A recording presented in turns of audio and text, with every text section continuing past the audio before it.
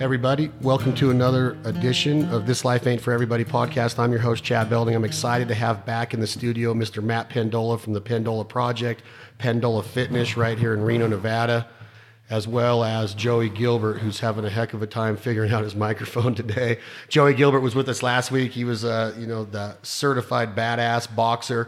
There's a lot of common ground in between our guests today, Joey and Matt. We'll get into that. Today's podcast is brought to you guys by our friends at Jack Link's Jerky. Thank you, Troy and team, Johanna, everybody that works their butts off to make sure that we have our protein snacks in the blind every day. We wouldn't leave home without it. We definitely would not hunt without it. And our friends at Mountain Ops Supplements in Salt Lake City, Utah.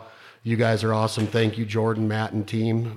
We're very proud to be affiliated with the Mountain Ops crew. And bringing up stuff like jerky and protein and supplements, Matt, I've been thinking about this a lot because I was up at the lake this last weekend and I ran into this individual that I offered to cook breakfast for, and it was a female, and her husband was like, yeah, let's eat. And she's like, no, I fast every day until 3:00. And I went, wow. Fast. I said, I fast probably 3 to 4 days a week, and I fast until noon. Like I won't barely even touch a drip of water until noon. Talk to me a little bit about what fasting means, because historically we always heard as athletes or just from our mom and dads that breakfast is the most important meal of the day. You got to get your breakfast. It's going to start your day. It's going to get your strength up, whatever, right? So talk to me a little bit. Is that a misnomer? Is breakfast still the most important meal of the day, or can you lose weight and be nutritionally savvy with fasting? Yeah, well, first of all, I noticed Joey got the good microphone, so I guess I've been downgraded a little bit. Mine just has a special thing in front of it. And before Matt goes, can you just confirm for everyone that I'm probably your favorite and most talented athlete, Matt Pendola, or did we not get to that part yet? We'll cover it. Sorry on the breakfast thing, breaking the fast thing, sorry. Yeah, so with the fasting, it obviously has its perks, and there's some things about it that I really like. It depends. I mean, the answer is it depends. If you have, let's say this morning, for example, I did a 3-minute hard, 2-minute recovery, 1 minute hard, 1 minute recovery effort on my run, right? And so I did that for several sets, and I'm not going to do that fasted, right? So that doesn't really work out for a sort of glycolytic workout that you might be doing in the morning. But if you structure your day around the fast and you plan it out that way, and if you're doing something, let's say that's more low heart rate stuff, like just an easy morning walk for 30 minutes or something like that, then that can work really well. Can I jump in right there and add something? Yeah, as an athlete that trained with you, like you just said, depends on what you're doing in the morning. And I remember when I was trying to lose weight in Florida, cutting down to make weight at 160, I hated this, but this guy would show up in my room at 6:00. He'd say, let's go. We're going to go do a nice easy 3-mile run to Matt is an easy run. It's like a walk in the park. We would go out on a light jog, full fasting, light jog. He'd let me have a cup of black coffee, and we'd go for a light jog. And as soon as I come back in, he actually went and made me egg whites, spinach, some tomato, and put it on there. And I didn't even want to eat it. And he put it on my bed next to my pillow and said, eat it. And walked away. Had to eat it. But that's a different deal, though, right? When you're training for a big fight and you're losing that many calories, you have to replenish them, right? You have to have energy to train as much as you guys are going to train in any given day leading up to the fight. I mean, isn't that fair to say that a boxer training for a title fight cannot go without food or nutrients or protein or a caloric intake in the morning? I mean, I wouldn't imagine that he could. Well, yeah. we did a little bit to lose weight. Matt was trying to get me calorie deficient, that early one, just to burn up whatever. I'll let him speak, but I know it really worked well. It actually was what got that final little bit of weight off, and it was when we threw in those morning fasted workouts that weren't really like crazy, but just enough to start the engines, whatever you said. Yeah, you got to stay in your maximum aerobic function zone or in a patience phase zone. So I've talked about phylmaffetone before last time we were here. And so when your heart rate is essentially lower, keep it simple, under 150 for somebody like Joey. And then he can do those kind of workouts fasted, and it will help to get him to his weight without having to diet as much and things like that. And then when he gets ready for his boxing a little bit later on in the day, he's obviously got some calories in them. He's got some carbohydrates. You can't go, 8-hour fast and then get in a good 12 rounds or anything like that. So it just, again, depends on the day and the workout. And we would do that, for about 3-4 days where we might have some more patience phase kind of work. And then we'd have a planned workout that was pretty intense, pretty hard. And so that would obviously change up what he was going to have that morning. So that morning would be more back to having the oatmeal and eggs and that sort of thing. Okay, so take that and then take into consideration the athlete that I am, former athlete, 43 years old. Once an athlete, always an athlete. Always an athlete. Mindset, mind over matter. Bigger, faster, stronger. Succeed every day. Wake up earlier, go to bed later. 43 years old. Work out with you twice a week, and we work out hard. It kicks my butt. Like right now, I can honestly look at you in the eyes and say that Thursday's workout and the one-legged lunge squats, the backward squats that I did, they really turned my world upside down, and it still is going on right now. It worked a lot of different muscles. My IT bands were smoked. My gluteus was smoked. My knees were a little bit sore, and I don't know why, because they never get sore. But I was making sure I was using proper form. But that workout on Thursday smoked me, and I asked you leading up to that workout, should I be doing this a couple more days a week? Should I get on a Stairmaster and do 1,800 steps and get my heart rate to 170 and then back down to 130, 140 in that fat burning zone and do that interval training? And you're kind of like, well, I don't think you need to go that hard during those off days at 43 years old, because what is your why? And you know what my why is. I want to be in shape. I got a little bit of vanity going on and wanting to look good on camera, but I also want to be healthy out there and keep my heart rate at a good pace when I'm hunting and keep my breathing under control and not feel my joints hurt and my ligaments hurt when I jump up out of a blind and cast my dog or whatever. Is all that fair to say that you really are going to stick to it, that I don't need to go hard those off days? Yeah. We work with a lot of clients like yourself. You are, like Joey said, you're still an athlete. You've got that mentality to push it. And that's a good thing, but there can be too much of a good thing, right? So I look at energy system development with guys like you. You tend to go. We have to consider a lot more than just the workout. We have to consider the fact that your normal, quote unquote, work day, it's not work for you. You love it, but it's a lot of stress. It's a lot of, hours in general.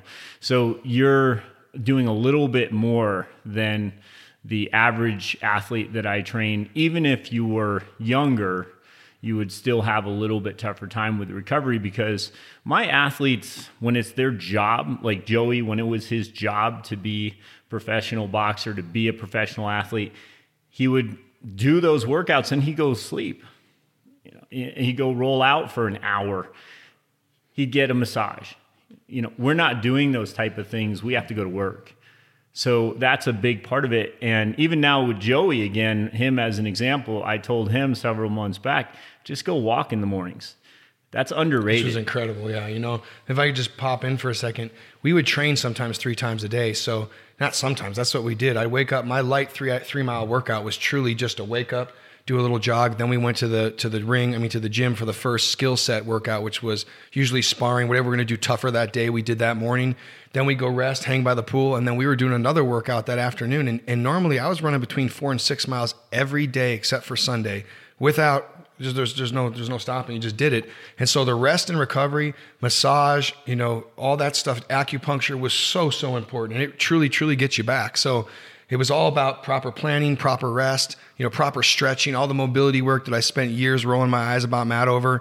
I just thought it was the dumbest stuff. He'd have me lifting my leg up, triple flexion, and doing all these. And I just, for the first 6 months, 8 months, I literally rolled my eyes at him, told me he didn't know what he was doing. And then I ended up in Las Vegas in a training camp with Jeff Lacey, Winky Wright, if everybody remembers Winky Wright, Southpaw, who beat Sugar Shane a couple times. Felix Tito Trinidad, he handed him a pretty big loss. Well, Winky was out there, and I'm out there training with these guys, and I was limping all over the place. And I call Matt, and I say, hey, man, I'm limping. He goes, hey, I gave you that foam roll. You need a foam roll. I said, that's the dumbest thing I've ever heard, man. Foam roll, my knee's hurting. What are you talking about? So I went to go see a doctor in Vegas, the best ortho. Guy gave me a shot of Toradol, put me on some other thing, and for the next week, I just kept limping around. Finally, after a week of missing some killer training with these guys, Bad Chad Dawson was out there. Like I said, Jeff Lacey, Winky Wright. I had this foam roller in the corner. I figured, can't hurt. Shit, I'm sitting here, not doing nothing. I foam rolled it, and in 15 minutes, I was back running and jumping rope, and that was it. After that happened, it might have been small, but for me, it was like, wow, I'd been to the very best doctor, who was actually a doctor with the San Diego Chargers. He gave me a shot of Toradol, put me on some stuff. Do you think anybody gave me a foam roll? Yeah. You think they told me, you can release yourself, you need to do this every day, you need to stretch? They didn't say any of that. And once I started incorporating the mobility, the stretching, the resting, the nutrition, that's how I hit those top things of an athlete. I never got there without it. Yeah, I agree, Joey. I've had had a little twitch in my hip flexor area. And I thought for sure, man, I took yesterday off of the gym because I wanted to take one more day just to keep rolling. And I've really been doing it right with my foam rolls. And the pain is going away on its own, where before I thought I was going to be out for a little bit because when I breathed in, I could really feel it, and now it's gone. And you can walk into that room right there and look at what I've been doing all morning today. I have an entire little system set up in there that Matt's taught us. And real quick, Matt, before we get off that subject of foam rolling, a lot of people have the ability to get a foam roll now. They sell them in a lot of places. You can find them online. I want to talk about Triggerpoint.com. Triggerpoint.com. There you go. If you're listening out there. The mini soccer balls that you have in the gym. Okay. And you look at that and you're like, oh, we're going to do kick drills today. And then you get us down on the ground on our stomachs and we do what you call gut busters. And some people have said, well, I don't like the way they make me feel because why you're doing them, but the after effects are amazing. Why do you preach maybe preach isn't the right word, but why do you train with gut buster mobility? And it's simple. Those balls cost literally $3. And the way they make you feel, you could be out of pocket, feeling terrible. And do that, and you're ready to go. Stop by a Walmart, grab one of those soccer balls, roll on your tummy, and you're ready to go. It makes you feel like if you feel bloated after a big rice meal. Let's say you eat a ton of sushi, you gut buster on one of those mini soccer balls. It brings you back to life. I'm not kidding. It really, truly does. What is that doing to your internal organs? What is it doing to your abdominals, your obliques? What's going on with those gut busters? Yeah. So. Look at his smile. Look at how sick this guy is. I just want everyone to see. I wish everyone had a camera here. He's also likes to make and cause pain on his athlete. At least with me, yeah. Chad, I know he likes to do it with you. That was a smile right there that I've seen too many times. Like when he used to drop a 12-pound medicine ball from 5 feet on my stomach, called it Bruce Lee abs. Yeah. And he loved it. And they did that same smile. Go ahead. Sick, man. So first of all, I give Jill Miller credit for that movement. It's from a book she wrote called The Role Model.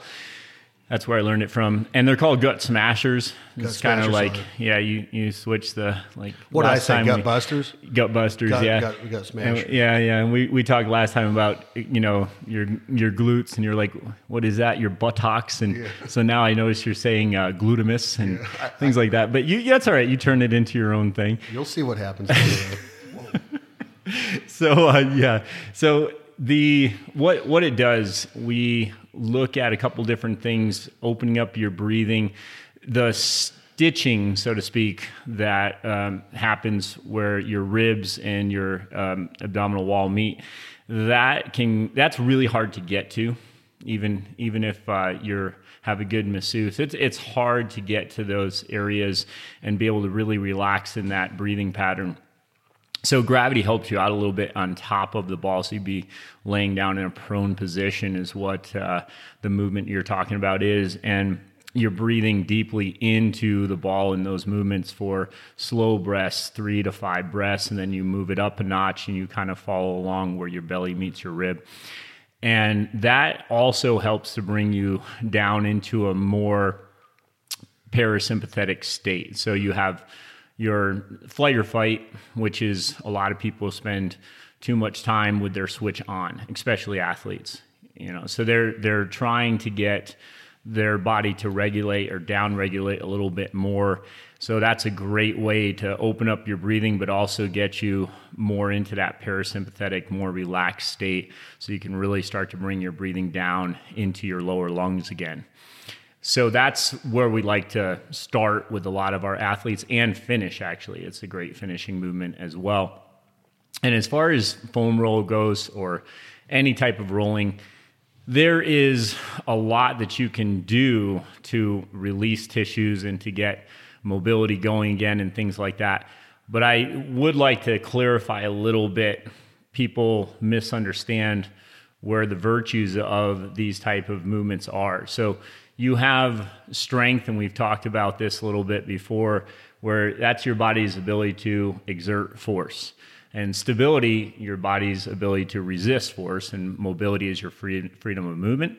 So for some people, if they roll, they're maybe giving themselves a little bit too much, and they're fighting it.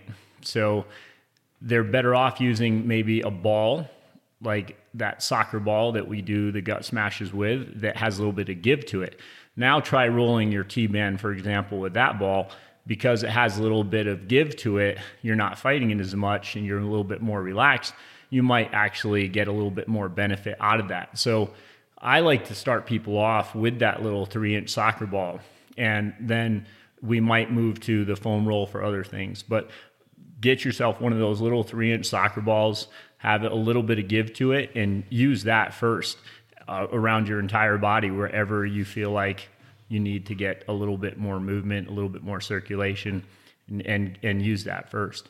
So when you start talking about circulation, talk to me a little bit about the high intensity training of, sometimes in the gym, I feel like you're in, and tell me if I'm wrong, don't be afraid to tell me I'm wrong, but sometimes when I watch you train or try to break down your training, it's almost like a boxer is out there and he is throwing punches and his heart rate's going up and he's using that systematic breathing to keep his breathing under control. But then he's also got to be defensive. And you always say everybody, it feels like they can fight until they get hit. And there's a lot of different sayings in that. But when you get your heart rate up and your muscles start to really, they're begging for oxygen, right? But at the same time, your lungs are fighting for that oxygen too. So is that where recovery is key in what you're saying, and freeing up and getting that systematic breathing going and getting that air back into your lower lungs? I'm trying to figure out what recovery is. Where I'm going is, after 2 months of training with you, I can go and go and go, right? Whereas before you would say, grab the 45s and do a farmer's walk, and I'd be done within the first 100 meters. Now I can go the full 400 meters. My forearms are tight, but my breathing's under control and my muscles are staying more relaxed. As before, my muscles would be aching. They would be begging for that oxygen. And at the same time, my lungs were out of shape. So is that fair to say, like, your lungs are fighting your muscles for the oxygen? Is that what recovery is? I don't think that's exactly the way to say it, but I know what you're getting at. And I think a lot of it is your mindset. So when I teach an athlete to bring their breathing back down, for example, yes, there's a physical response to that, and we're able to get our heart rate down so we can recover a little bit better. So like Joey, again, boxer, between rounds, he wants to be able to recover in that 1 minute as much as possible, to be able to come back for another solid round. And a lot of athletes, obviously, between plays like football, for example, you have 5 to 10 seconds of play, and then you bring your breathing into its order again. As far as your breathing goes, you're able to bring that down a little bit more. But that's also a mindset thing, where it's been proven that if you can bring your mind into a more relaxed state while you're under duress, you're going to be able to handle more. Your threshold will be higher. So that's the other end of it that I think happens with somebody like you, where you're now doing intervals, you're doing high intensity work, but while you're in that interval, your mindset is a little bit different, to where you're actually staying more relaxed. A relaxed athlete is a fast athlete. So that, a lot of times, I think, is where athletes run into trouble. They're trying so hard, they're trying too hard, they're tense, and they can't continue that interval at that pace because they're so tense, they're so tight. So that over time, they have to learn to relax while they're under duress. So when you say under duress, do you mean that, is that kind of what I'm saying? When I'm saying that your muscles are begging for that oxygen, that's what under distress means? Yeah, and what you do with that when that's happening, right?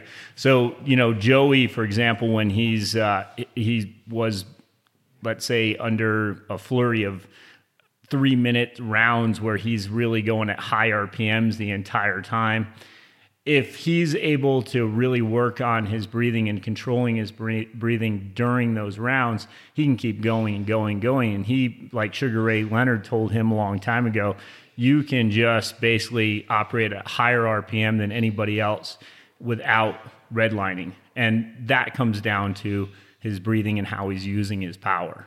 So when in everyday life, then, if you take your athlete or your client or your average everyday American that's walking the face of the earth, everyday life without being in the gym, without training, how important is the breathing? As far as like what I've learned with systematic breathing, and I'm going to tell you what I do based off of what you've taught me. In through my nose for 5 seconds, slow. Hold it right there at the top for 5 seconds with that air inside my lungs. And then through my nose again on my exhale, real slow. So I'm breathing in through my nose, holding it out through my nose for a total of 15 seconds. If I study that, if you use a meditation approach to that, a meditative approach to that, and you study that breathing, just that little 15-second technique, I have found the benefits to be helping with headaches, helping with soreness, helping with focus hugely. Like my focus, when I do that, when I stop and practice my systematic breathing, that 15-second intervals, I see my focus gets right back on. So is that fair to say that you can train yourself mentally with your mental approach, with that breathing approach of the 15 seconds, that you can really put your focus back to where it is, get rid of headaches? Have you heard of stuff like that? Oh yeah, absolutely. And breathing is kind of like your life force. Right. So first thing we need to do is get our breathing in order, get our breathing in check when we have an athlete that is dealing with stress. So what you just explained is a great way to get your breathing going before you start a workout so that you are back into that more, again, parasympathetic state. Your body's more relaxed. And again, the first thing we need to be able to survive is to breathe. So obviously, our body needs oxygen. If we bring it back to our breathing, that's the first order. If we do that, if we train ourselves to do that, then we're always going to be more efficient. We're always going to be more relaxed. And we're going to be able to do that while we're performing.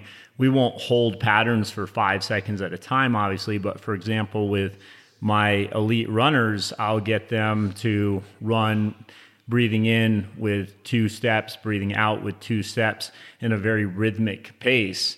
And not only does that help with their heart rate in their threshold or their competitive training, but it also helps them stay more relaxed so that they can now really finish strong in their race.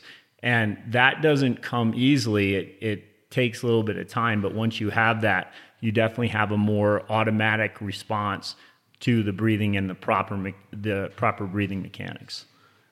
I like the way you describe that. And what I'm picturing in my head is let me think about how to say this, because this is really important to me, because this is what I've seen in my training lately. On my days off, I do a pretty stern or stout Stairmaster workout because I really want to be able to keep my lung capacity strong. I have asthma. I'm always breathing through in and out of duck calls, goose calls. I'm always using my lungs. I'm talking, I'm breathing, I'm focusing, I'm using vocalizations through these apparatuses that create vocabulary with these wild animals.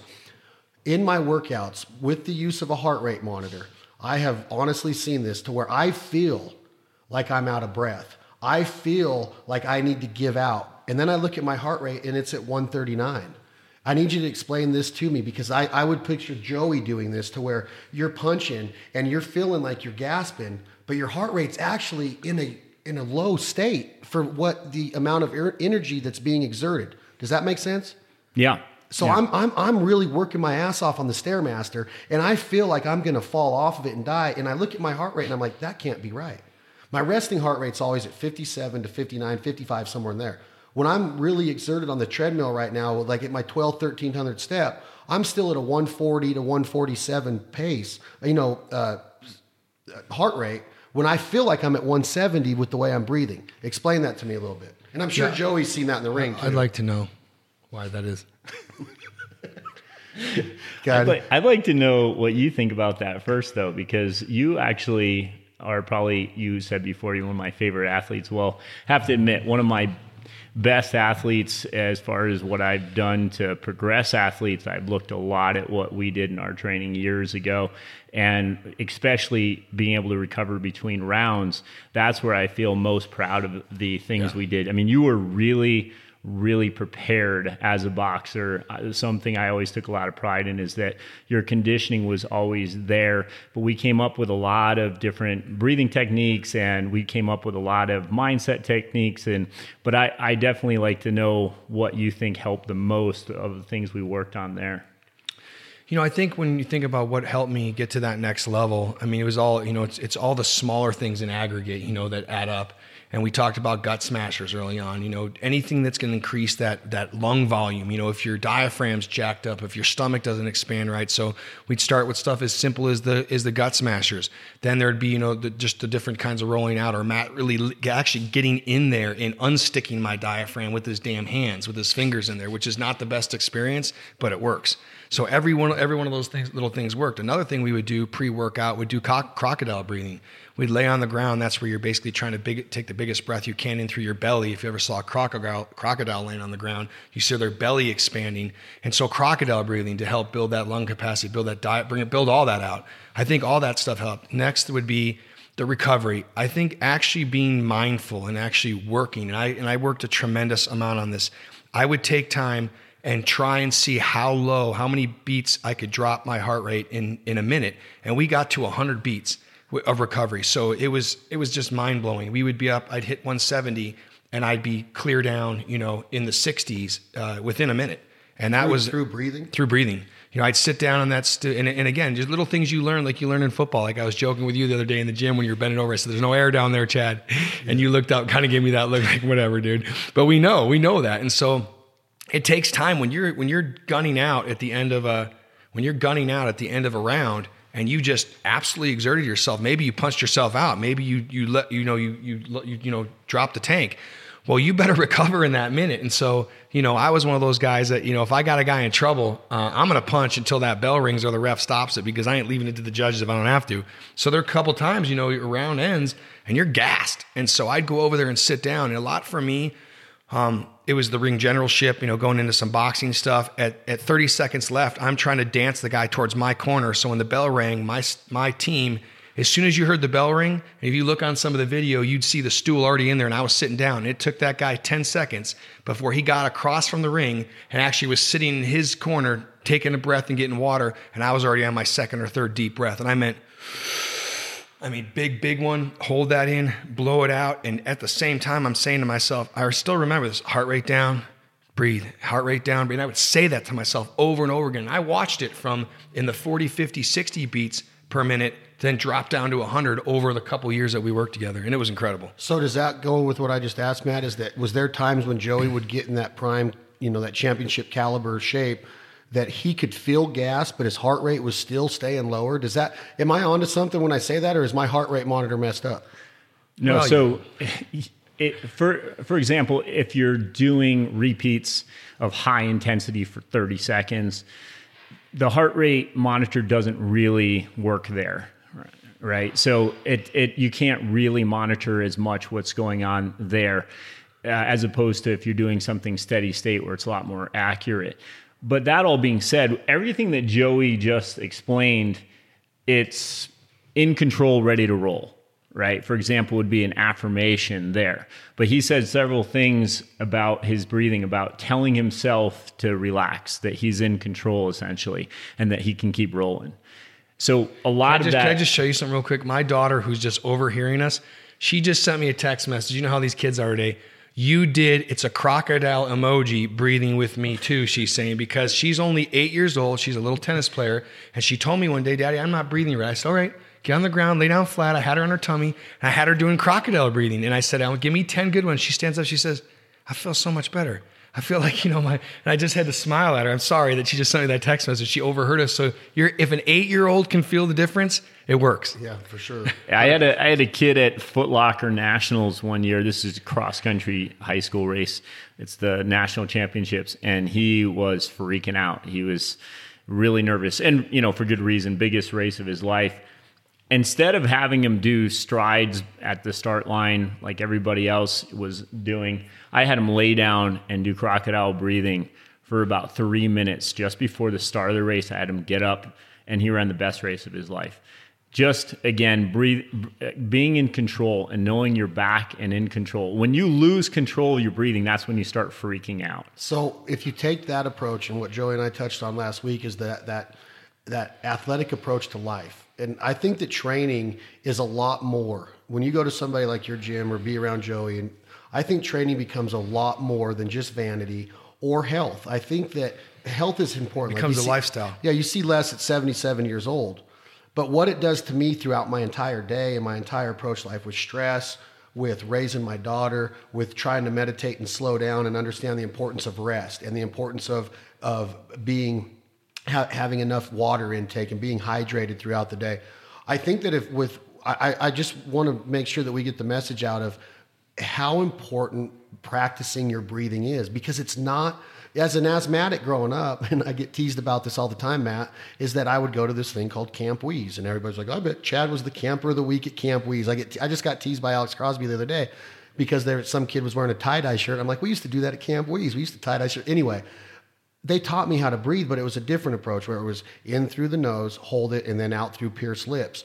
And now I'm doing that. I mix that in with the other systematic breathing that you taught me. I really think that if somebody takes the time to learn that and practice it, the biggest deal with training is if you have a trainer like you that says you're not doing enough, or you need to go do more on your own, you need to roll out, you need to practice your breathing, you need to go on a walk 20 minutes. It's the people that take that serious and take it to heart and actually apply that to their everyday life and their everyday approach that are going to see even bigger benefits than just that 60 to 90 minutes in your gym a week.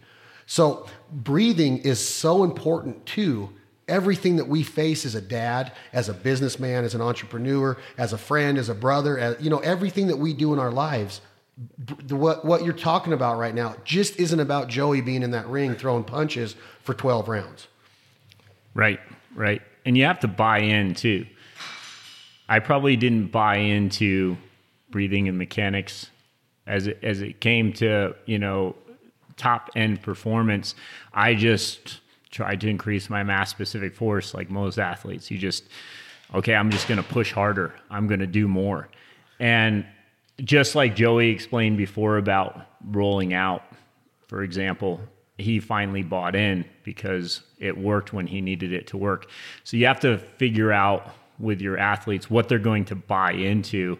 You have to figure out for yourself what you're going to buy into. And the main thing I say is you got to at least try it and commit to it for 8 to 12 minutes a day when it comes to breathing patterns or mobility, stability patterns. Like brush your teeth standing on a single leg, right? Something simple like that. Sounds dumb. It's amazing what it can do for you. Do it every single day. Hopefully you brush your teeth twice a day. So you got a couple minutes on your right leg in the morning, you got a couple minutes on your left leg at night, and you're doing that every day. And then tell me if you haven't improved your stability.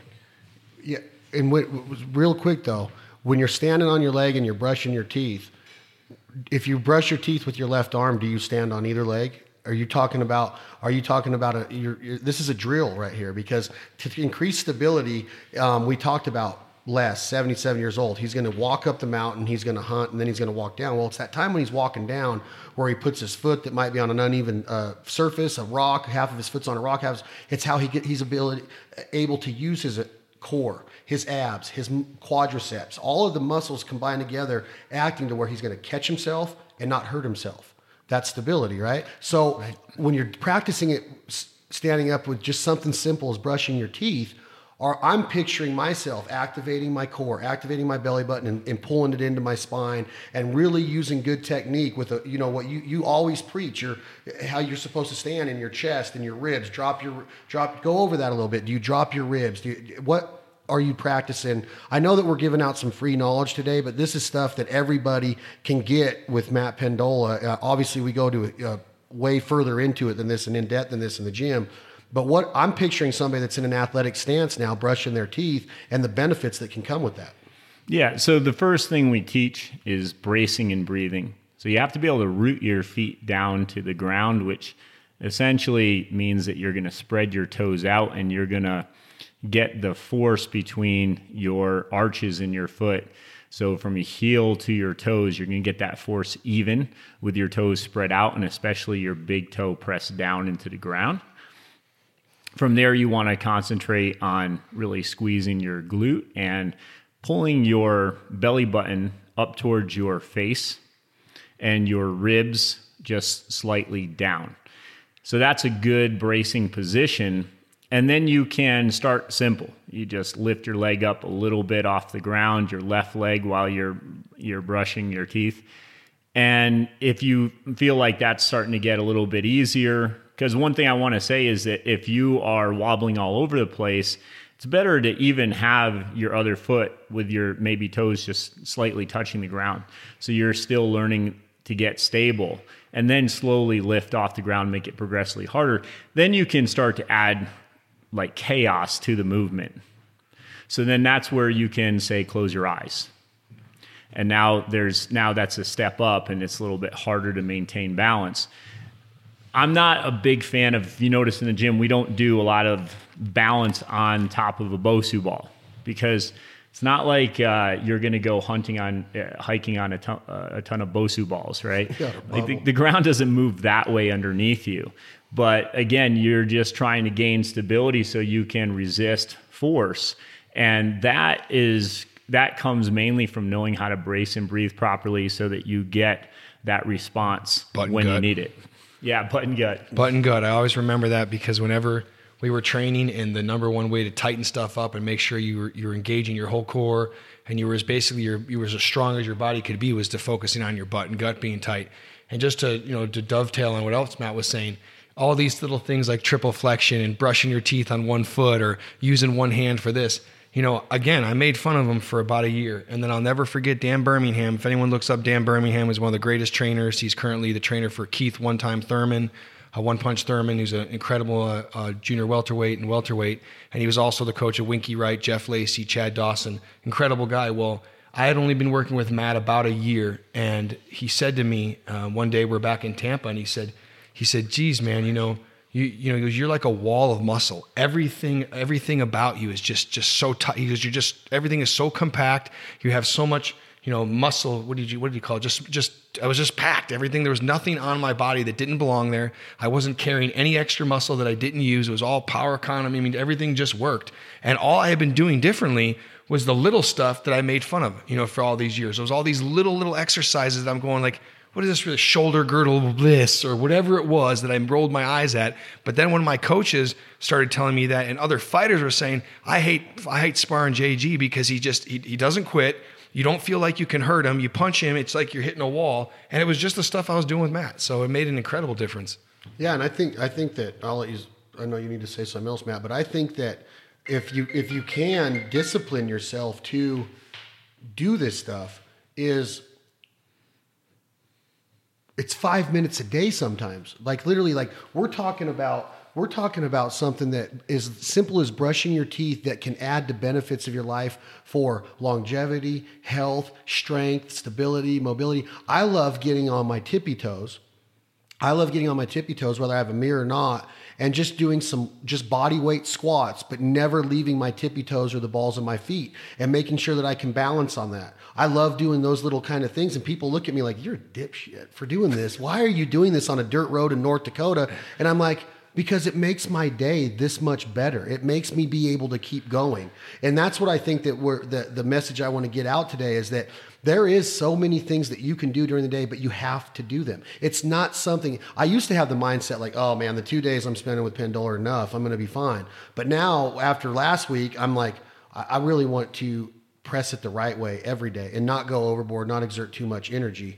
And what Joey's saying is 100% true. Like what his sparring partners and coaches were saying to him in the ring or in the gym, I get that from my friends. Like I was in not that I'm bragging or anything, but I was just in South Dakota, and my buddy's wife says, dude, you're getting better with age. You look better with age. You feel your confidence is there. Like the way that you talk, the way that you're putting your sentences together. Yeah, I can talk, but it's because I'm practicing these other things in my life, like the breathing, like the stability, like the balance. I think balance and core strength is so important to living. straight up living. If my daughter swims up to me in the swimming pool and I can't pick her up or pick my nephew up and play with them in the pool, I don't want to be in there with them. It's embarrassing. You know, Chad, I wanted to say too is you hit the nail on the head with that last comment. For some people, it is a life changer. It doesn't augment stuff. It doesn't add a little bit. It's the difference between being a disgusting homebody, no offense, and never leaving your house and not being able to touch your toes, not being able to pick up your kid, not being able to, you know, grab a big satchel of something and hike it up a floor of stairs without, you know, not being able to breathe. And then you start moving, start some movement prep, actually start getting that body loose and feeling good about yourself. It changes everything. It all starts, as Tony Robbins would say, is just making that move, getting going, finding a small program. It might be simple stretching. It might be something as simple as just functionality. Get on that small program, and I promise you'll keep going. Once you get unlocked, once you feel your body unlock, the power of having that movement, that control, that feeling you feel when your body performs for you, you're going to want to get more. And that's why you're going to work out more. As opposed to saying, I'm never going to eat carbohydrates again. Yeah. Well, I'm an Italian, and I'm going to probably eat spaghetti or lasagna again at my mom's house or when we go to Italy. Maybe tonight. I don't want to take away all of the fun things in life or all the things I enjoy just to say, oh, I'm on this no carb diet, because as soon as I go back to eating regular like I want to, all that's going to come back. Doesn't work anyway. If you make this lifestyle change that Matt preaches in the gym and his wife Erin, then it's becomes a better version of what you're trying to achieve. And what Joey just said is it does change somebody's life. So if you can just get going, I love Tony Robbins because it's all about that get up and go, that start, being self-motivated. And I don't like this podcast to ever come across as we're better than you because we do it. We're not. We're just normal dudes that really feel better when I get out of bed and I get on a roller or I get on a walk or I get in a pool. It starts my day to where if I do cardio in the morning and I get my body going, I have the best days of my life. Mm-hmm. I could be tired in the morning, and when I get up and go and do that exercise or that little bit of movement, I'm not tired anymore. It's amazing what you can get energy-wise when you're exhausted through exerting a little bit of energy. Yeah, I'm not a Tony Robbins expert, but I do listen to his podcast sometimes, and I pick up things from him, mainly because Joey told me I needed to start listening to him. And he does talk a lot about that between your mind and your heart and finding success there. I might be butchering that, but that's kind of the gist I get from it. And he talks about obsessing about things. To find success, you have to obsess about something, and then you have to take action about it. And you have to keep taking action, keep trying until you find something that works for you. So this topic, I feel like, is really misunderstood when it comes to fitness or lifestyle, because people will say, oh, I tried that, didn't work. Did you really? Did you really try it? Because you probably did it 2 or 3 days. You did it for a week or two, and then you stopped doing it. You didn't obsess about it. You didn't take action. You just did it long enough to be able to blame something or to be able to use it as an excuse. Quit making the excuses. You will eventually find the right path for yourself. Nutrition, recovery, training, everybody has a different path that's going to work really well for them based off of their background, their body type, their lifestyle. All of those things come in. But if you don't give up and you keep working towards the right path, you're going to find it. You're going to find that success. And what you're talking about, Chad, and what Joey's talking about is that 10,000 hour rule of purposeful practice, where you are, if it's worth doing, you do it every day, and you are finding the right route for yourself. Just don't give up on it. Just don't stop trying to get to a better version of yourself, and you will get there. No excuses. I just can't stand all of the excuses. You guys know that in my gym, if people have excuses, they won't last long. It's not that I'm not going to help them find answers. I will do everything I can to help somebody find answers. But don't talk to me about how your back hurts when you haven't done your mobility work in a week. It makes total sense. And another little thing, and Joey can talk on this. I'm going to go to Joey second on this. But another little thing that you've taught me is we were born and we were put on this earth with no shoes. And I know that there's running shoes, and I know that there's cross trainer shoes, and I know that there's companies out there that make billions of dollars with awesome engineering and design that really help athletes, whether it's football cleats or baseball spikes or or sprinting shoes or cross trainers. But when I take off my shoes and socks and I really discipline myself, you see, I don't have them on now. When I go outside, I don't have them on. I'm digging my feet in. I'm getting my toes spread apart. I'm wearing the right flip-flops because you taught me you don't want to wear the one that's got a regular pair of flip-flops where you're clinging your toes to hang on to it. You want something that's more free on your foot if you choose to wear a form of a flip-flop like that. I have a great pair of Reebok flip-flops that are open toe that some of my Major League Baseball players buddies use that gave me a pair. Why? I train in your gym a lot barefooted. I see you training a lot barefooted. We don't do dumb things like, drop heavy dumbbells around us. We don't do that. But when we're doing exercises that it makes sense in, give me the benefits of bare feet and not having your toes and your foot constricted by a shoe. And then I want Gilbert to talk about why would a boxer in the sport of boxing and training for boxing, why do they wear these big flashy boots? What kickboxers don't, MMA fighters don't. Why in the sport of boxing, if Joey knows this, I just started thinking, why in the history of boxing did they put them in these big, some of them have straps coming off them. It looks like a circus. A lot of boxing boots were more for decorative reasons, I think, except Mike Tyson's, they were badass. But if I want Joey to touch on that after, because to me, I would think a boxer would want to be in barefoot too, but tell me the importance of bare feet. Yeah. So if we look at, makes all those little muscles in your feet stronger too. It really does do that though, because I remember it makes your feet look better. It makes your feet look better, but I mean, honestly, I'm just to jump in, not to be, steal your thunder, but as an athlete trained by Pendola Training, I feel like I'm in the best position to discuss this. I was having a lot of foot pain. I was having ankle pain. I was having, calf pain. And Matt was like, take your shoes off. And I was just like, that's the stupidest thing I heard, man. I need to go get a new pair of shoes. And I call my sponsors, call Jordan Brand at the time, get some new Jordans done. And he's like, take them off. And I didn't like that. I had these soft little baby feet, all white and just all pretty and cute because they were always in shoes. And then he got me out there working on it. And slowly, over about a 3 or 4 month period, all my foot pain went away. All my knee pain went away. Ankle pain went away. I hated him again. I didn't tell him it worked for a while. I just kept rolling my eyes and saying it's stupid. But it made all that pain go away. A lot of people think it is. A lot of people think that why would you have the ability to buy a $100 pair of cross trainers when I would rather train barefooted every day, if it makes sense. My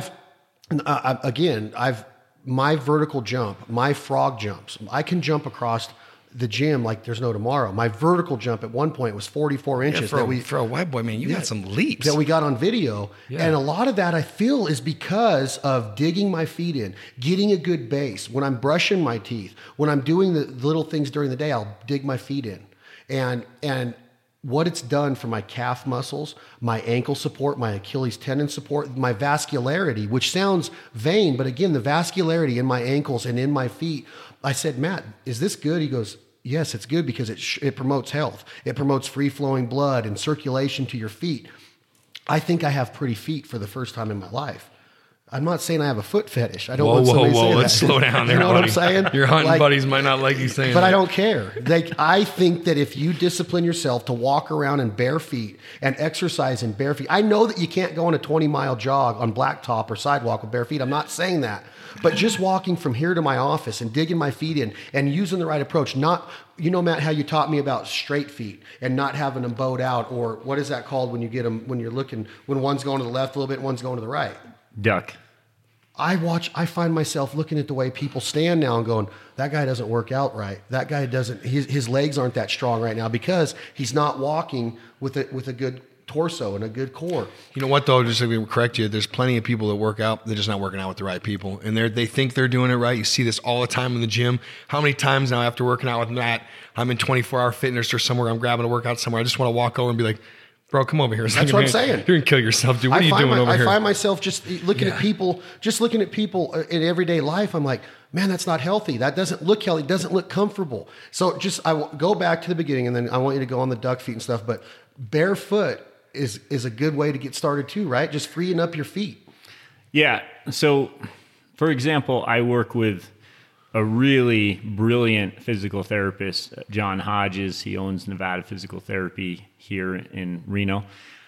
And we were talking about marble drills and various foot strengthening drills that he used to give, or that they used to give a lot more in physical therapy. And he said, I don't even do that anymore. I just teach them how to root their feet, and I tell them to do their strength training barefoot, at least to start, maybe walk around the house barefoot, depending on where you're at. And that's where we've started to really see the results when it comes to our mass specific force pushing through that big toe, for example, with our athletes. You were talking about the difference in the strength in your foot ankle complex, your calf complex, so on and so forth, because it's kinetic. You have a better kinetic response. Your force against the ground, pushing off the ground, you're better rooted, so to speak. And when people wear shoes, especially shoes with lots of cushion, shoes that lift your heel up, that starts to take away from that kinetic response. That starts to take away from your strength. And you want to be able to use as much as you can, get the best bang for your buck. So why not do your strength training barefoot? Right? Like, why would you rather spend an extra 10 minutes every day doing foot strengthening drills when all you need to do is take your shoes off? So that's one point. I do have to say, though, you need to progress into this stuff slowly. Like I mentioned this morning that I did three sets of 2 minutes hard, 5 sets of 1 minute hard running pace movement, or pace workout rather. And I did that barefoot. I did it on grass. But I've built up to that. And I would not, as you said, I would never go out jogging for 60 minutes, on the roads in toe shoes or something. That would not be good. I'd end up having some issues from that. So you have to be smart about it. Just like I'm not going to have my athletes do box jumps in the gym bare feet. That's not going to happen. But if you're doing things that are non-impact or very low impact, definitely take the shoes off and use the opportunity to get your feet stronger. Just progress into it. If you've never done anything like this before, like I said, just start off with walking around the house barefoot and build yourself from there a little bit more. The whole toe shoe craze from a few years back, the reason why that went sour is because people overdid it. And they overdid it quickly. And then there were a lot of injuries from that. But how many people were running around for 10 miles out in the roads in toe shoes? It was ridiculous. It was ridiculous. It really was. I'd see people out and I'd be like, dang, man, you're really brave right here. But the toe shoes are an awesome, compliment for, to add to the gym that we talk about it in there. For those of us that don't want to be completely barefoot for whatever reason I would recommend those toe shoes, even if you just wear them. I mean, I started out simple stuff. Matt had me wear them around the house to start. You break them in. You don't get a brand new pair of toe shoes and go for a 5-mile run. You get them, you start strengthening your feet. I wore them to the beach. I wore them on a short part of the hike and then changed my shoes halfway through. But like anything, man, you just want to kind of stair step into it and build that strength up in those feet. But it's been incredible. And I'm actually was at home digging through my bins looking for my toe shoes after our last you need them for the gym again. Yeah. And, some people, by the way, using the toe shoes, you have a better grip that way. And so some people really prefer the toe shoes for their strength training. So if you get toe shoes, those are going to work great in the gym as well. As long as you're not doing like super heavy max effort lifts and things like that, then you can lift barefoot or in toe shoes. Yeah, and I think that going back to what we discussed a couple minutes ago about injury or potential injury, or you thinking mentally that you have an injury when it's really not. I remember before I started really concentrating on barefoot training, where I would think I'd had an arch problem, or I had a little tear in my foot, or I'd have really bad pain on like right on the outer part of my foot, just down from my pinky toe. And through golf ball massage and through barefoot training, it's all been eliminated without $1 spent at a chiropractor or a therapist or a foot doctor, or I think they're called a pediatrician. No, that's podiatrist. Podiatrist. Sorry, a foot doctor. That lawyer, that education. Hey. But maybe a pediatric podiatrist would be a kid's foot doctor. Yeah. But it's really eliminated pain. And you're going to get pain in your feet. If you're training, you will get some pain in your feet once in a while. They'll cramp up. But all of that stuff has gone minimal to me because of golf ball massage by myself, not somebody rubbing a golf. I'm talking about, again, being on top of it, using gravity as your friend, and then the use of barefoot training. And a thing is like, if you have the ability to walk around barefoot in your office and take even your socks off, do it. it works wonders. So I'm glad that we touched on that because, and I just want Hey, to real quick, Chad. Do you ever remember the movie with Bruce Willis when he was fighting? He took his shoes off and to rub his feet in the carpet. You know, he did those toe curls. Yeah, you ever he did seen the that? toe Remember that? curl, What was that? Back in the day. Come on, Bruce Willis. a lot of people say I look like him. You do look a little bit like him, but all I remember is I remember taking that, and that actually works. I would sit at home, take off my shoes, be barefoot, and do those toe curls on the either tennis ball or the golf ball, and all the foot pain would go. I'm telling you, that little thing right there can brighten your day. Because there's nothing worse than having pain in your foot. But again, I'm just touching on little things that I think about through the day that I'm doing and wondering how many people out there actually practice this. I have no idea. Maybe it's millions. I don't know. I don't know many. Because when people see me doing it, they look like I've lost my mind. What are you doing with that golf ball? Oh, I'm making my feet feel better. No, there's no way you can do that. Well, it works. 100% works. When you look at somebody, I remember being in the men's room at the gym the other day, and there's a poster of Joey in there getting ready to go to battle, and he looks like a statue, kind of like what you look like today, Matt. At 45 years old, you look. I'm not afraid to say it. Let's give credit where credit's due. Well, just time out a second. That picture, I was making 160 for a championship title fight. He doesn't look like that right now. Well, he's close to it right now. He's really good. I agree with you, Chad. But there's also a picture, Matt. There's also a picture. I'm going to post this picture this week, guys, on the This Life Ain't For Everybody website. There's a picture of you in there running when you were in high school, and you don't have you have no muscle. My question and where I'm going with this is a lot of things you hear is, oh man, he's just genetically blessed. To Joey to look like the way he looked, Joey looks great today, but he doesn't look like he did when he was training to be a professional boxer. But he doesn't look like me. Yeah, you can't do that in the gym. You can't be in the gym for 6 to 8 hours a day right now. Joey can. He's a lawyer and he's got a career. Right. But is it genetics, or can you get your body to look like Joey's no matter what your genetics are? I know that you're going to say, well, Chad, you have a different form of muscle. You have a different genetic makeup. But my body, I feel like I can get somewhere close to maybe a 3-pack or a 4-pack with nutrition mixed in, of course. Yeah, all kidding aside, I don't look like Joey. I'll never look like Joey.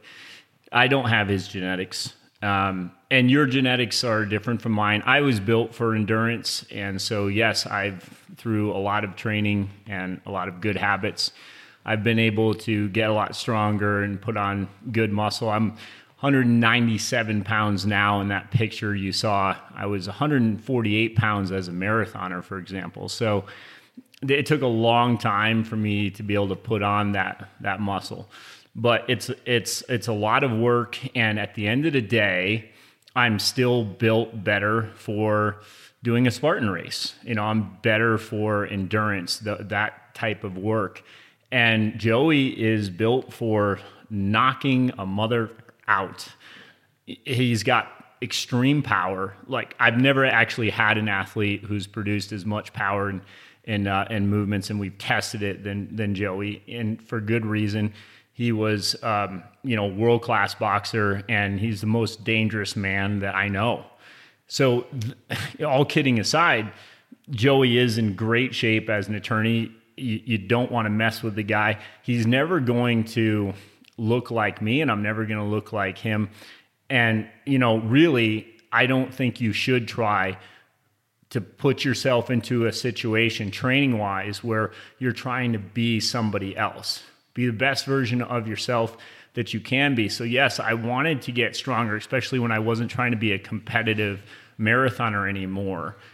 And I think I've been able to accomplish that. But there is a point where you have to be happy with who you are and what you have. And I'm never going to produce the kind of power that Joey can. And on the flip side of that, Joey should never try to look like an ectomorph and get as lean 24/7, 365 days, more like myself. So we both have our strengths. And then you definitely have a lot of power yourself. You are an endomorph body type. And we've talked about this before. I think that if you get down to 6-pack and you really tried hard through diet to do that, you probably would be pretty unhappy with it, actually. It's pretty far away from what you've been built for, designed for. But the last thing I'll say is you just want to kind of address your weaknesses and you want to keep working at those things. So you have somebody like Gumby who can do every stretch in the world, but they're afraid of lifting a bar. They're just afraid of what that bar can do to them, so they stay away from it. And that was me, right? And I did not get to my potential as a runner because back in that day, I didn't do the right strength work to really increase my power economy for distance. And somebody like Joey, he's got to definitely work a little bit more on his diet so that he can keep his body composition where he wants it to be. Somebody like yourself, you always have to work on your mobility because that's a challenge for you. So we all have different things that we have to work on. And I think that's the key there, is that you try to keep your body in balance, but you also accept what your strengths are and what you've been born to do. So when you're in the airport, Joey, and you're at Walden's Books, and I know that people don't really buy books anymore, even though they still do print them, but you can find this stuff online. And we always hear about females in our country. You see a billboard, you see a centerfold, you see a model, you see the Sports Illustrated swimsuit edition, and all these girls in America are looking like, that's what I need to look at. That's what I need to strive for. Well, as a male in this country, you look at the cover of Men's Fitness or Men's Journal or some of these magazines where the guy's always got his shirt off. He's always oiled up. He's always photoshopped. He's got his abs all rippled up because he's been, training or whatever he's doing, and maybe it's genetics. Do you get motivated by that as an athlete or as a guy that's working out, or the guy with your mentality and your approach to everyday life and training? Or if you own that magazine or you were the editor in chief, would you put a different looking male on there, maybe mix it up a little bit to where a guy built like me or a guy that knows he'll never get to one of those guys that might weigh 155 pounds with their abs out? Would you change it up a little bit and make it more realistic? Or is that a reachable goal in your mind? Well, I think anything's a reachable goal, but just to be real, to take an everyday guy, just because someone's ripped up and's got a six pack doesn't mean they can hang with either one of us in the gym. And I've proven that time and time again. I work out for one reason and one reason only: my daughter. I have an 8-year-old that means the world to me, and I don't ever want to tell her, Daddy can't do that, or I can't pick that up. I want to be able to take her friends skiing, pack stuff up hills, or whatever I need to do. So my goal is to be in maximum fitness for my age, to be able to do what I want to do, what my friends and family want me to do, be healthy about it. And so I'm grateful, and I do like to look a certain part, but those days of trying to have that aesthetic are gone for me. I mean, I'm not trying to, count calories as much as I used to, or get to another, cardio session because I want to get a little leaner. I do that now with diet, with discipline, and, just good old hard work and dedication. And I'm more happy with the results of performance than I am with the look, the aesthetics. And that's one thing that I think you can take anywhere with you. Trying to make sure that you have the energy you need for your life, the attitude you need for your life. That's consistency. That's just built over doing what's right and be disciplined and working hard every day. That's where I get my confidence from. And I think, you look at those magazines, sure. When you see a guy with a shirt off, if you got a belly, you got a little Buddha sticking out or something, yeah, that might make you say, you know what, I don't want to look like that anymore. But I take my inspiration from my daughter and from my friends, all you all here, why we're sitting here doing this podcast. We all want to look good, we want to work hard, but we want to feel good. We want to perform good. For me, it's about performance, optimizing performance. So when you see somebody that's not built like you used to look like in the ring. Mike Tyson had a different physique than Muhammad Ali, and Muhammad Ali had a different physique than Roy Jones Jr. Roy Jones Jr. was ripped up and shredded for his weight at 165s when he was fighting James Toney back in the day. But there was also guys that looked like George Foreman, other heavyweights or other light heavyweights that weren't all ripped up and chiseled, but they still could go. They still had the stamina. That's why where I was going with my question is, when Matt takes his shirt off in the gym, he strategically takes his shirt off in the gym to show us how he can, breathe down his armpits or, bring his ribs in a little bit. Me and Joey just go, whatever, dude.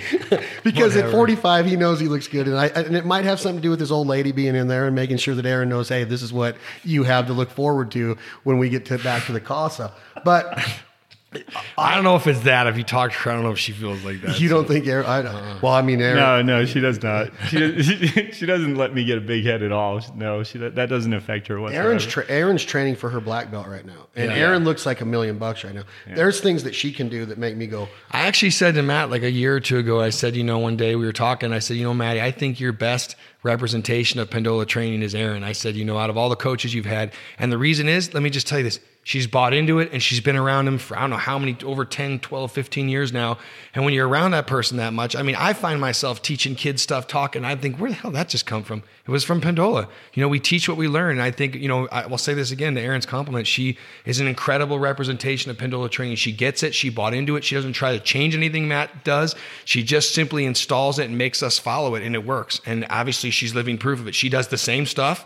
She trains the same way, and they both look phenomenal. So, yeah, and I think it's a good mix of between the two of them, because you have Matt that I picture him the night before a training session, sitting on their bed naked and doing these workouts, getting these workouts all designed for everybody. I know that that's not true, but I just picture it. And I'm like, this is like two beautiful specimens sitting there coming up with a way to destroy people that might not necessarily look like them physically. They definitely game plan how they're going to punish us. They do. And it's the good cop, bad cop, Erin, and then Matt. I think Matt's more the good cop because Erin kicks the crap out of us. I actually prefer to be trained by Erin now. Erin's strong. But here's the deal about Erin. Is in training's a different mindset too, because we don't get babysat in the gym. If Matt turns his head and we cheat, and I've said this before when I've given speeches to Matt's high school athletes. You're cheating yourself. Yeah. You have the ability to cheat yourself in the gym every day.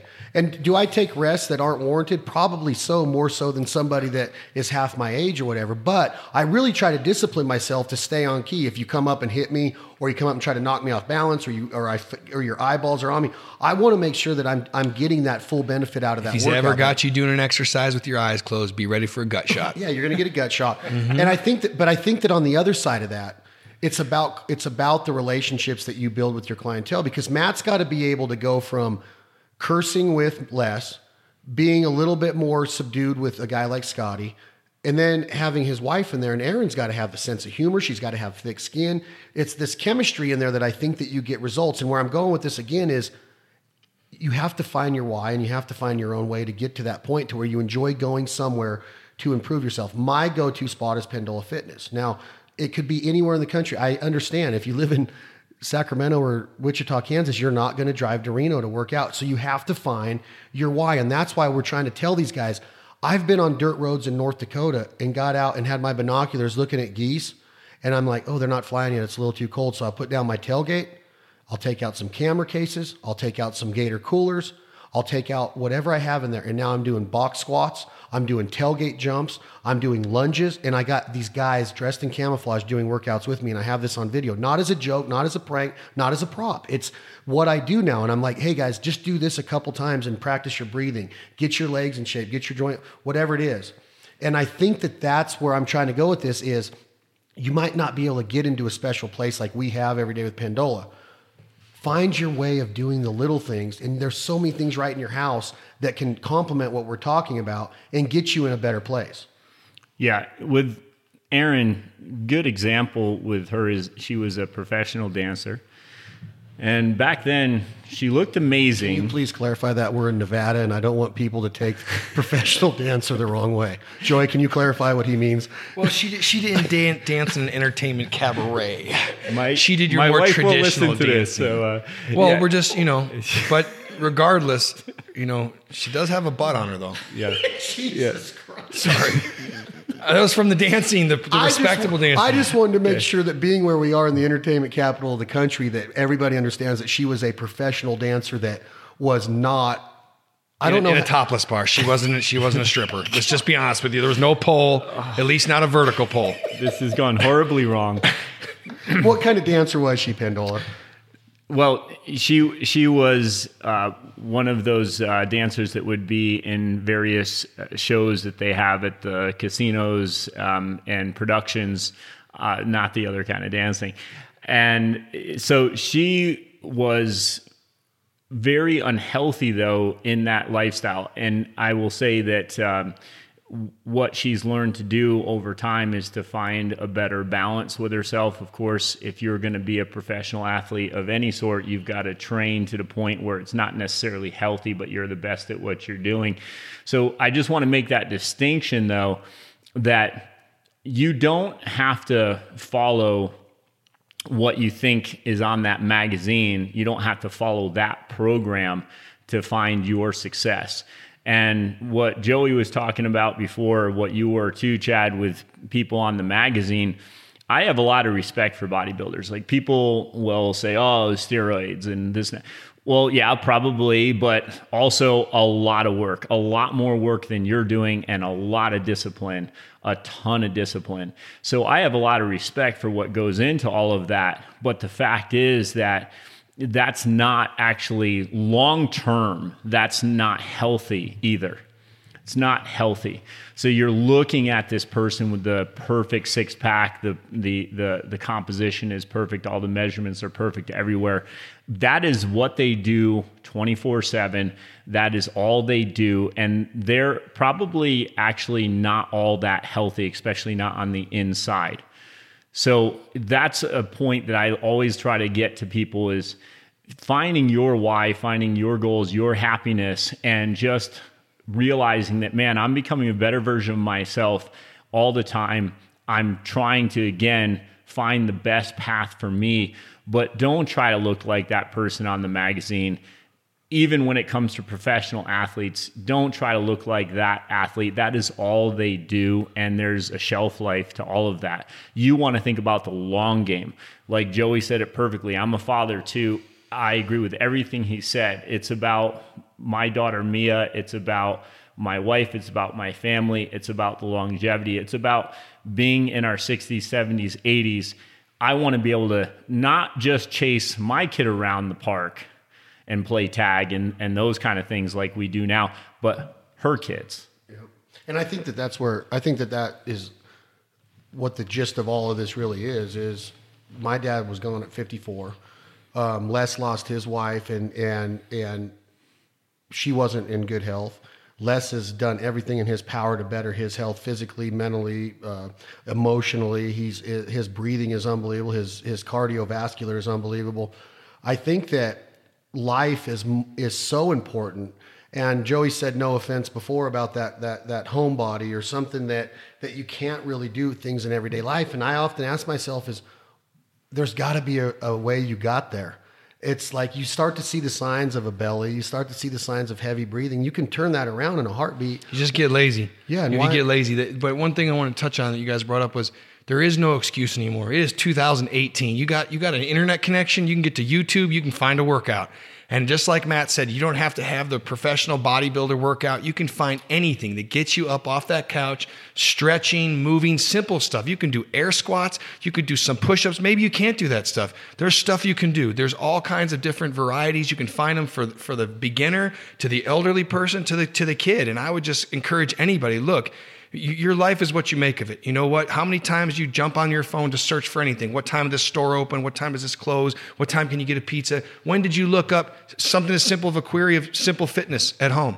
Simple home fitness, body weight fitness, easy fitness routine. They're there, and there's thousands upon thousands. But one thing I will say to pump up my boy right here is Matt's coming out with videos. And in time, you're going to have Pendola training on videos. I'm going to encourage people, look up Matt Pendola, look up what we do. You can find videos on there, but there will be more stuff coming. And find those guys, find those people you look up to. I promise you there's a video. If you have an athlete you like, there's probably a video of them working out somewhere. Find one of their routines. If that's your superstar, tailor it for yourself. Ask some questions of people online and make a workout. And that's what I encourage. And don't be afraid to. There is stuff out there that is at our fingertips, and I agree with that, Joey.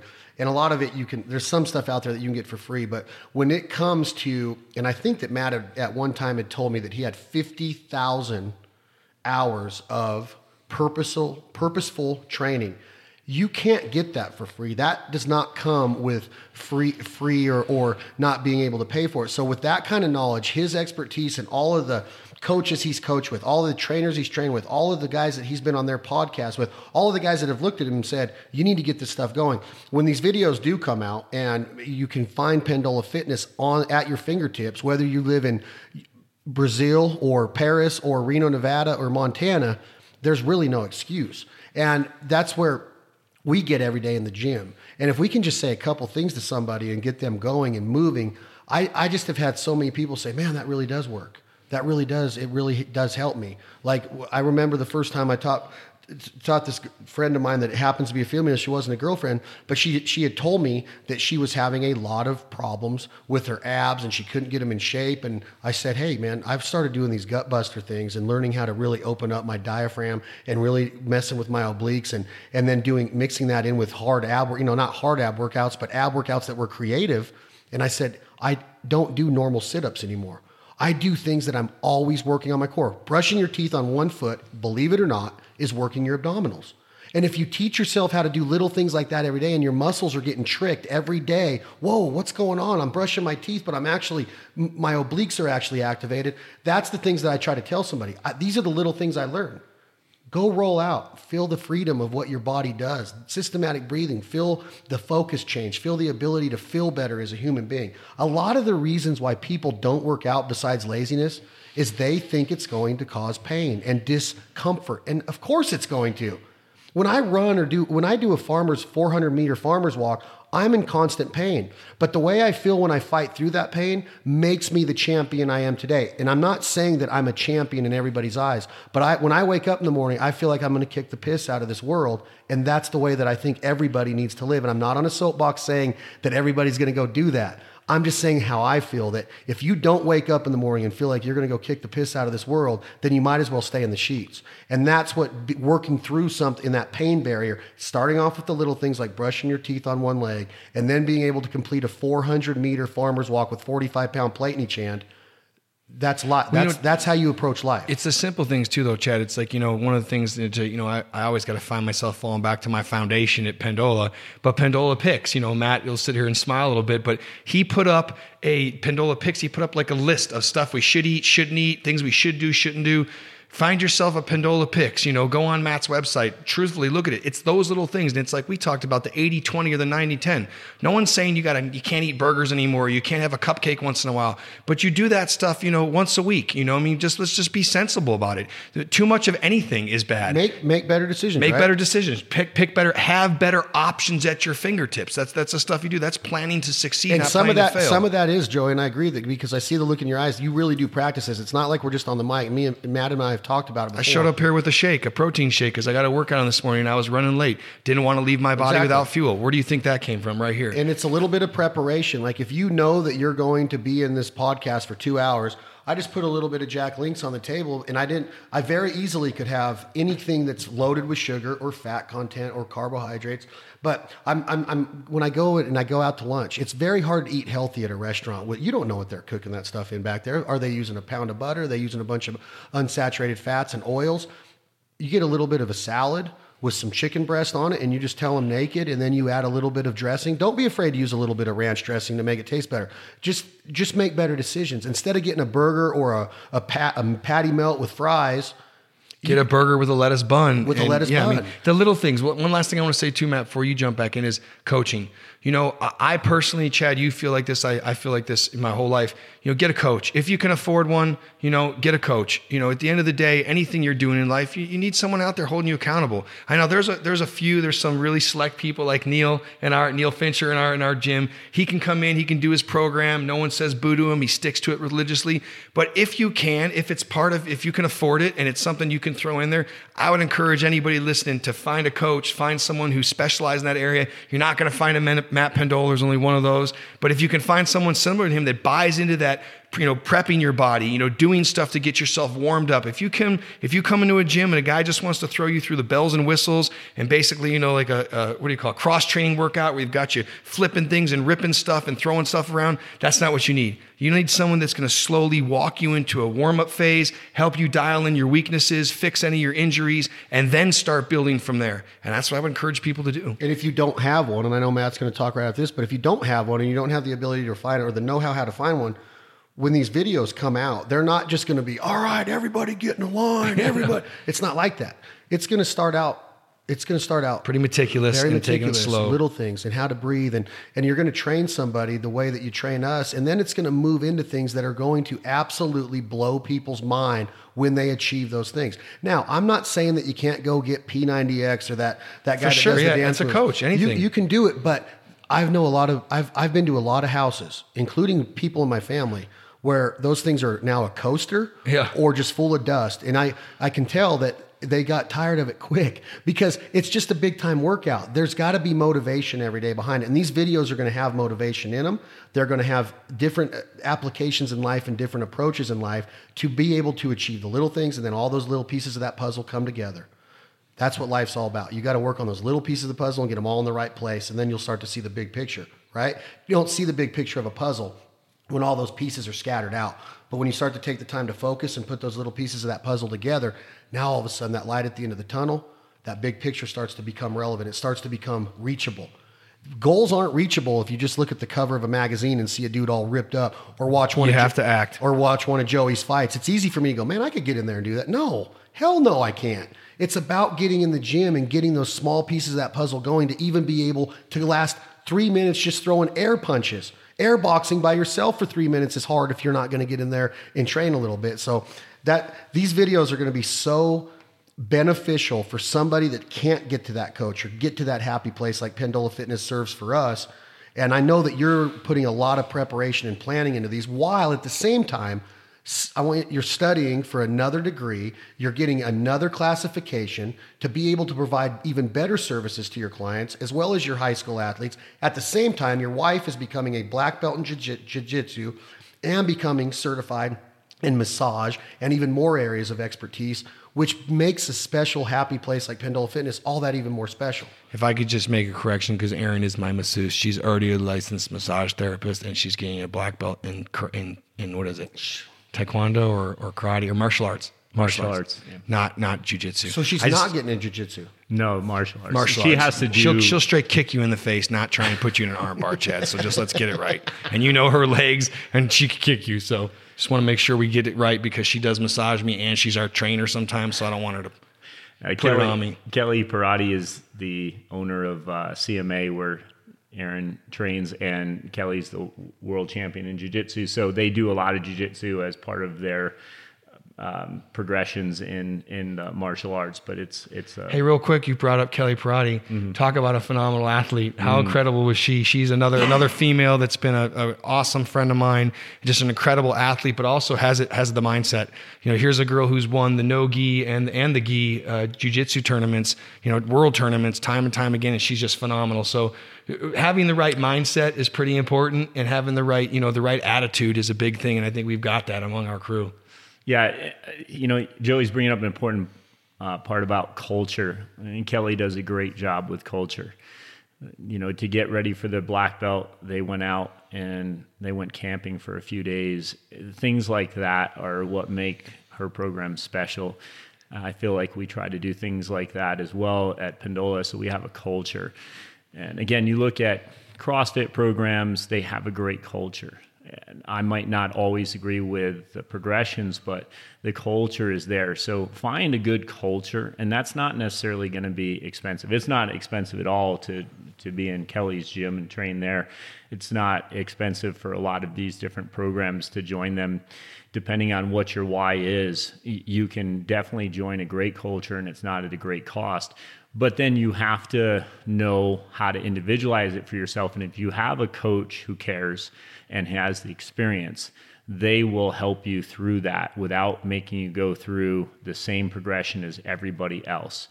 So we talk about all the different opportunities that we have as people, and the internet and great coaches and great programs. But it still comes down to you as an individual. So, for example, if my blood pressure is high in the morning, if my heart rate is elevated, if my heart rate variability is off, then I'm not going to do a hard workout that day. If you didn't sleep very well. If you didn't sleep very well, if you were sick the week before, if there's just so many things, you just got to be real. You got to be able to do a quick assessment on yourself and say, okay, hey, where are we at today? And that's, I think, so important, right? Right, but it doesn't mean that you do nothing, right? Yeah. So that's the difference, though. I feel like every morning when I start off with a walk. I try to practice what I preach. I tell Joey he should do it, I do it. And then the first 15 minutes, sometimes I'm not even sure that I'm going to do, like the workout I did this morning that I mentioned, is pretty hard workout, pretty hard effort. But as I was going through my warm-ups, I realized that I was feeling good and I was ready for it, and I had a great workout. But don't push that. In the gym, I'll notice sometimes that, say, somebody has a hard time in their workup sets and the effort is greater than it should be. It's not a good day for a max effort day. So that's the biggest issue if you're going to join a culture, is that you're not necessarily just doing what everybody else is doing that day. Even if you're the most badass fit person in the room, that doesn't mean that you should be doing that intensity workout that day. Maybe it's a better day to just do accessory work, to roll out a little bit longer, to do some low heart rate stuff, and call it a day. Guaranteed you're going to come back stronger. Just do something. Hold yourself accountable. And it might take a coach, it might take a leader, it might take a life coach, take a trainer to get you to the point to where you make that turn and make that lifestyle change, to be able to hold yourself accountable. But the gist of today, the theme of today of us sitting here in this studio is do something, get moving, wake up and know that you're going to accomplish something that day. I understand there's depression, there's sadness, there's time, but everything we touched on today helps with all of that. When I feel myself getting a little down or a little sad or a little envious or a little depressed, or my mom's going through a hard time, or I know my brother's struggling, I activate on these things we learn. I put them into play. And I truly feel that it helps in the long run. It helps you get over things quicker. It keeps you healthier. It keeps your mind sharp. The new things that we're doing in the gym, and I'm not going to get into them today because I want to bring us three back to talk about.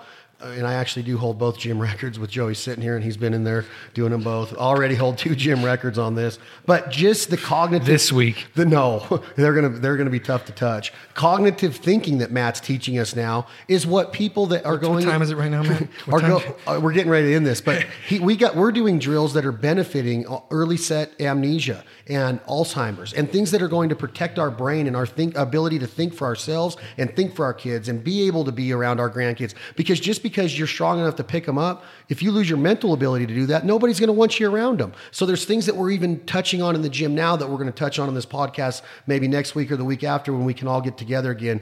I know that Joey's got to be in court today at 3. He's not in trouble. He's a lawyer representing somebody in court. I know Matt's got to get back on the mountain and train.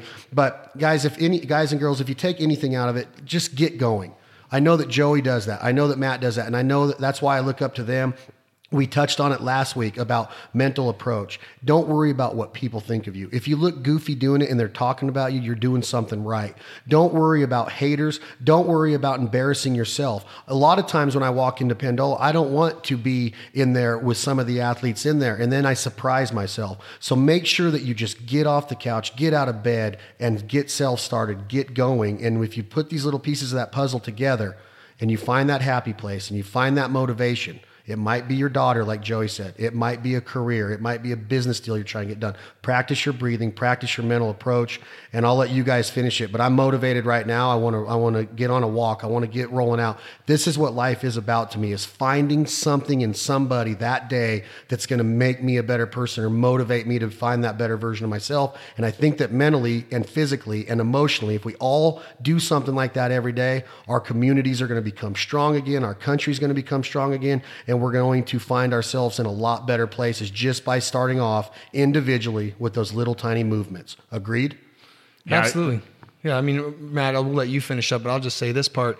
You hit the nail on the head, Chad, many times throughout this podcast, but just getting going, Matt said about it. I again, rolled my eyes. He told me to walk. He said, just a 20-minute walk in the morning can increase testosterone, lower your stress levels, your cortisol levels. I rolled my eyes at him and I started doing it. I always try it, even though I roll my eyes at him. And after about 10 days, I couldn't believe that I just felt so good in the morning. It was a walk. So what I want to say to anybody listening out there, start with a walk. You know, if you can't get to a treadmill, you can take a walk. Take a walk around your neighborhood, walk a little faster, walk a little slower. If you're a good walker, in good shape, maybe put on a pack or something. You know, there's so many ways to do it. Start with walking, get moving, start with that walking and that breathing and that visualization of a better you, a more complete you, a more energetic, and a guy with a better attitude, and you'll get there. Agreed. Matt? Yeah, I don't want to come across as harsh here, but people who are overweight or people who are even underweight, they're not healthy. They're not happy. I don't care what anybody says. You can't be healthy feeling that way. Nope. And a lot of people right now listening, that's where you're at.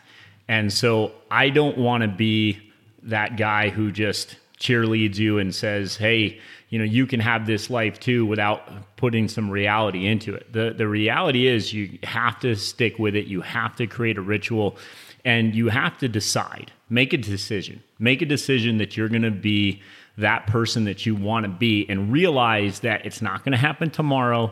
It's not going to happen next week, not even next month. You have to keep working at it, and you have to get rid of the excuses. And Joey said it perfectly. If you haven't been doing anything, especially just going out for a walk every morning, that's a win. And you got to start with that. But do something every day and really realize that it's a process. None of this 3 months body transformation stuff. You know, you have to look at the long term. You have to look at the end game and where you want to be, and then be realistic with yourself. Are you doing that every day? We have so much respect for people in our community like Rick Revilio. We've talked about him before in the podcast. Why do we respect a guy like that so much? I look up to him. Obviously, he does so much for our community. But the fact is, the guy is dedicated. And he starts every single day. I think it's at 4 a.m. He gets up and he does his workout, and he starts with a win. And then the rest of his day, he's on fire. He's just making things happen all day because he started his day right. Routine. He's the best. You guys. You're the same way. Joey and I touched on both of you last week. He's 53 years old. He looks like Zeus in a healthy way. And it's his routine. And he's busy. Rick Revilio he runs a big-time successful business. He's a community leader. He's always given motivational speeches to our local university, the football team, the baseball team, the basketball team, local businesses here, the Boys and Girls Club he's heavily involved in. And he does everything that we preach today. Not preached, I hate using that word. Everything we touched on today and talked about and discussed today, Rick Revilio does it. And it's evident that he does it because when you meet him, you feel it in his handshake, like, man, I'm motivated. I'm not saying I want to be like Ricky, but I want to do the things that he does to get to where he got. And that's the secret of it, is just finding that coach. It might be Ricky I don't even work out with Ricky, but he's my coach in so many different ways because I believe in his approach in life. Yeah. I believe in his optimism, in the way that he treats people, in the way that he keeps his word. And it's a maturity thing. You might not be there at 25 or 30. You might not be there at 35 or 40, but the secret to life is getting there. Life can be a bitch, and the secret of life is getting there. But everybody, that's why I have Matt in here. That's why I bring Joey in here. I thank you guys so much. We're going to do more podcasts with these guys. They have so many great things to touch on and say. You can find them both on Instagram, Matt. It's at the Pendola Project or Pendola Project. Just www.pendolatraining.com. It is the best way to find Matt. His training efforts. Please get ready for these ebooks, these videos. They're going to benefit all of us across this country, wherever you can find them on a computer. As far as some little business goes, the new episode of The Foul Life is airing this week from Iowa. It's a very humbling episode. Outdoor channel. Season 10 has been a smash hit so far. New Foul Life merchandise available at thefoullife.com in our store, as well as our new YouTube channel, This Life Ain't For Everybody. You can find these podcasts on YouTube now, as well as different playlists of hunting footage, cooking footage, fishing footage. People have been asking for it, so we're trying to deliver more and more content. Thank you very much again to our partners and sponsors, Jack Link's Jerky. Thank you, Troy and team, and Jordan and the team at Mountain Ops Supplements in Salt Lake City, Utah. We're very proud to be part of your crew and team. Guys, this is Chad Belding for Joey Gilbert and Matt Pendola. I thank you all for joining us for another awesome episode of This Life Ain't For Everybody. We will talk to you guys soon.